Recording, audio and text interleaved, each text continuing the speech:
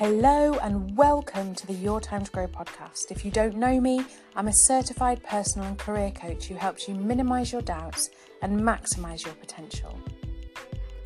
And in this podcast, I share my coaching tips, my tricks, my knowledge, my experience. And it's wonderful to have you here.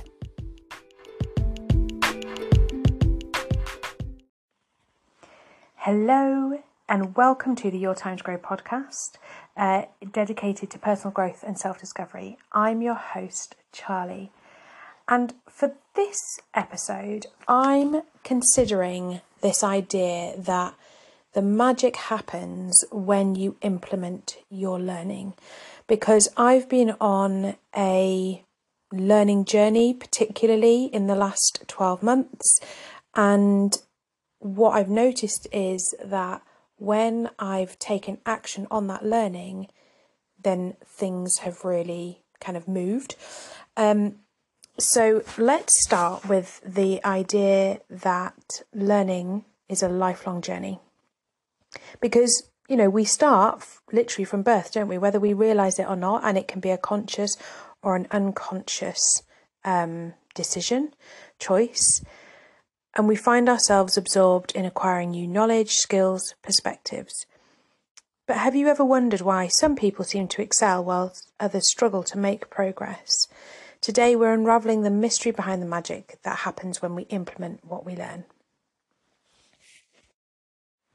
So the act of putting what we learn into practice is like turning theory into reality. It's a bridge between knowledge and application, because when we implement, we not only solidify our understanding, but we also gain practical experience that goes beyond the theoretical.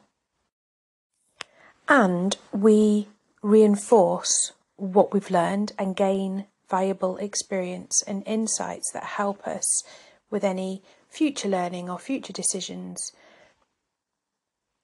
And I have been reflecting on this year.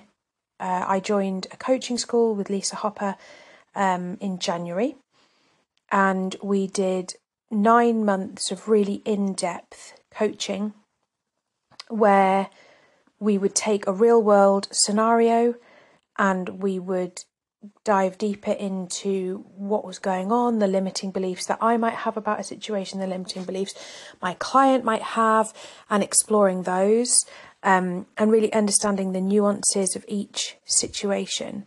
And then Lisa would give me homework and she would say, right, okay, well, before you send that email out, I want you to send it to me. Or, you know, your homework this week is to go and talk to 5 people about, you know, this exciting opportunity that you've got coming up. Or, you know, it's to do the thing that you've not been doing because you're too scared. And I found that when I faced these challenges, either that were already there, that were of my own making, or perhaps ones that she had suggested, and we actually gamified quite a lot of stuff, because fear can't work when you're having fun. And so she'd be like, right, okay, you've got this. So I have a fear. I've talked about it in the podcast. Well, I don't have a fear anymore. But I had a fear of playing big. You know, what would people think of me if I played big and really stepped into my own power? And I was like, well, I can't, because people will think I'm arrogant, or, you know, people will judge me in a particular way. Or what if I do it and it doesn't work? What if I do it and it does work? Like all the what ifs. And she was like, okay, well, for 90 days, we're going to play a game that is called Too Much.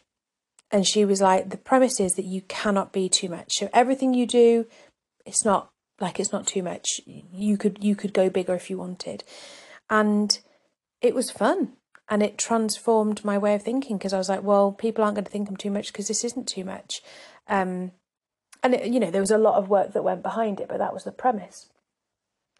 And I made mistakes.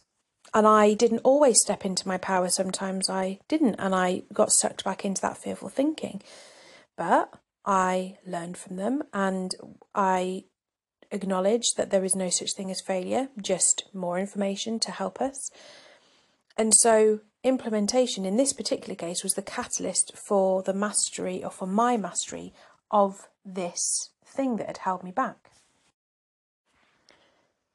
And I see it in my clients, and I see it in my kids, and I see it in the people around me. It's amazing how learning by doing can reshape our understanding. And this, I mean, it doesn't work for everybody. I would just say that there are different types of ways that we learn stuff. So some people do need to reflect and to do the kind of research and things like that. But once you've done that, then the next step is to implement the doing. So whether you learn by kind of just getting stuck in. So I always give the example of, cooking. So some people need to read the recipe and get exactly the right ingredients and make a plan. Other people look at the recipe and kind of go, yeah, I think I can probably wing it and just do it. Other people need to try it exactly as it is the first time, and then the next time they make it, they can make it their own. And some people need to be taught a recipe. So rather than reading it, they need someone to show them, and then they learn by kind of being shown, or by listening. That works as well. So you will have a particular learning style, but once you've learnt it, there doesn't have to be, but there has to be action. Otherwise it just stays in your brain and it just stays as learnt, and it's still in there, but we might lose that skill, or we might forget about it, or whatever. So when we learn, we can reshape our understanding. Now, you might be thinking, well, how am I going to apply this principle in my life? What practical steps or strategies, do I take? So first up, I would say set clear goals. So define what success looks like in your learning journey and break those goals down into teeny tiny steps. If you've listened to any of my other podcasts, you will know that I'm all about taking the smallest step possible, because it's often what feels manageable. And consistency is better than kind of anything else, really. It doesn't have to be amazing quality, or you don't have to kind of meet really big goals or outcomes. You're better to be consistent and just keep plodding on and implement what you're learning regularly, even in small doses. And I've just come out of a call with my kind of business network that I attend, and we were talking about reflection at this time of year, and Anne, the lady who was running the session, she said, most people don't reflect. And I was like, yeah, I mean, because it feels like it takes up time in your day, and who's got time to do that? And I will reflect, but it falls down the list. And so if we can reflect consistently, then that's an opportunity to learn from what's going on. What happened? How did I feel? What went really well? What could I have done differently? I implemented this late September, so it's not something that I've been doing for a while, but it's really helpful in looking back and going, okay, what did I learn last week? What went really well? What were my wins? Where did I waste time? What did I learn? How did I feel? All of those kind of things. And that gives me feedback, but we may also receive feedback from other people, and being open to adjusting our approach and not seeing things as a failure, but more as data to kind of go, okay, well, now I know this, I can make this decision, or I can move in a different way or a different direction. And it's not to judge the data as being good or bad, but more with a curiosity of, that worked, that's interesting. Well, what if we tried it this way? Or could I make it 5%, more successful? Or, I don't know, I can't think of another example, but you get what I'm saying. And then is this reflection where we start kind of creating things and creating ourselves to be who we want to be, and creating that magic that happens.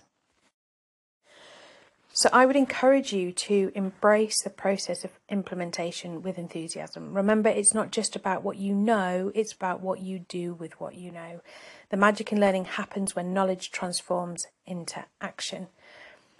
And as we are towards the end of the year, and obviously you may be listening to this at a different point, but I would encourage you to take an opportunity to reflect on the last 6 months. What have you learned? What have you implemented? Where has that made a difference in your life? What's the impact been? Where have you taken action? Where have you shied away from taking action? Is that where you want to be? Are you where you want to be? All of you don't have to choose. You don't have to do all of them. You can choose one or two of those questions, the ones that resonate most with you, and take a quiet space. I have a friend, Thor, who takes themselves for a me, myself, and I session.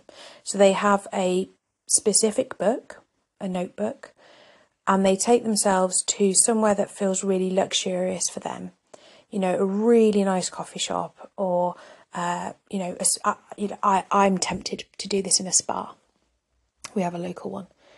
And just take yourself for a few hours and reflect on the last year, regardless of what time of year it is, and celebrate your achievements, acknowledge your actions, note down how you feel, how you want to feel for the year coming up. And then I would also write a letter to yourself dated 1 year in the future. So I've talked a little bit about this before, but essentially you would write, so today for me, as I record this, it's the 7th of December. So I would date it 7th of December, 2024. And I would write, "Hey, Charlie, I'm really proud of you. You have learned so much in the last year. It has been such an amazing journey." And I'm thinking on the top of my head here, folks, so I would tweak this as I went. But, you've done another year of coaching school and really deepened your practice and your understanding, and look at you go. You've reached the realms of conscious competence or even unconscious competence, and you're really not worrying about things that you were worrying about a year ago, and you are taking consistent, tiny action, and look at the results. Something like that. Maybe longer, maybe shorter. It depends how you want to go.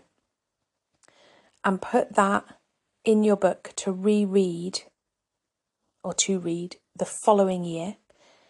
And then, seeing where you are.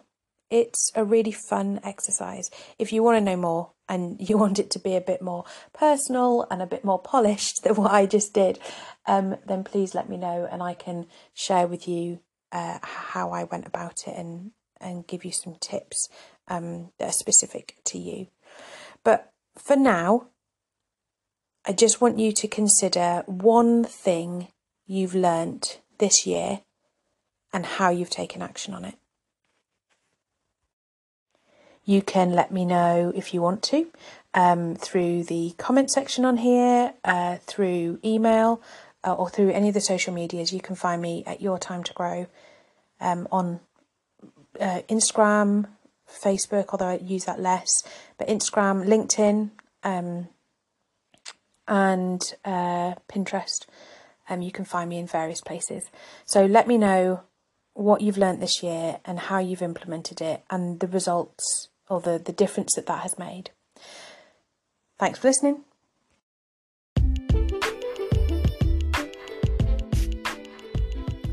Thanks so much for listening to this episode. I hope you found it helpful. If you did, please share it with your friends and family.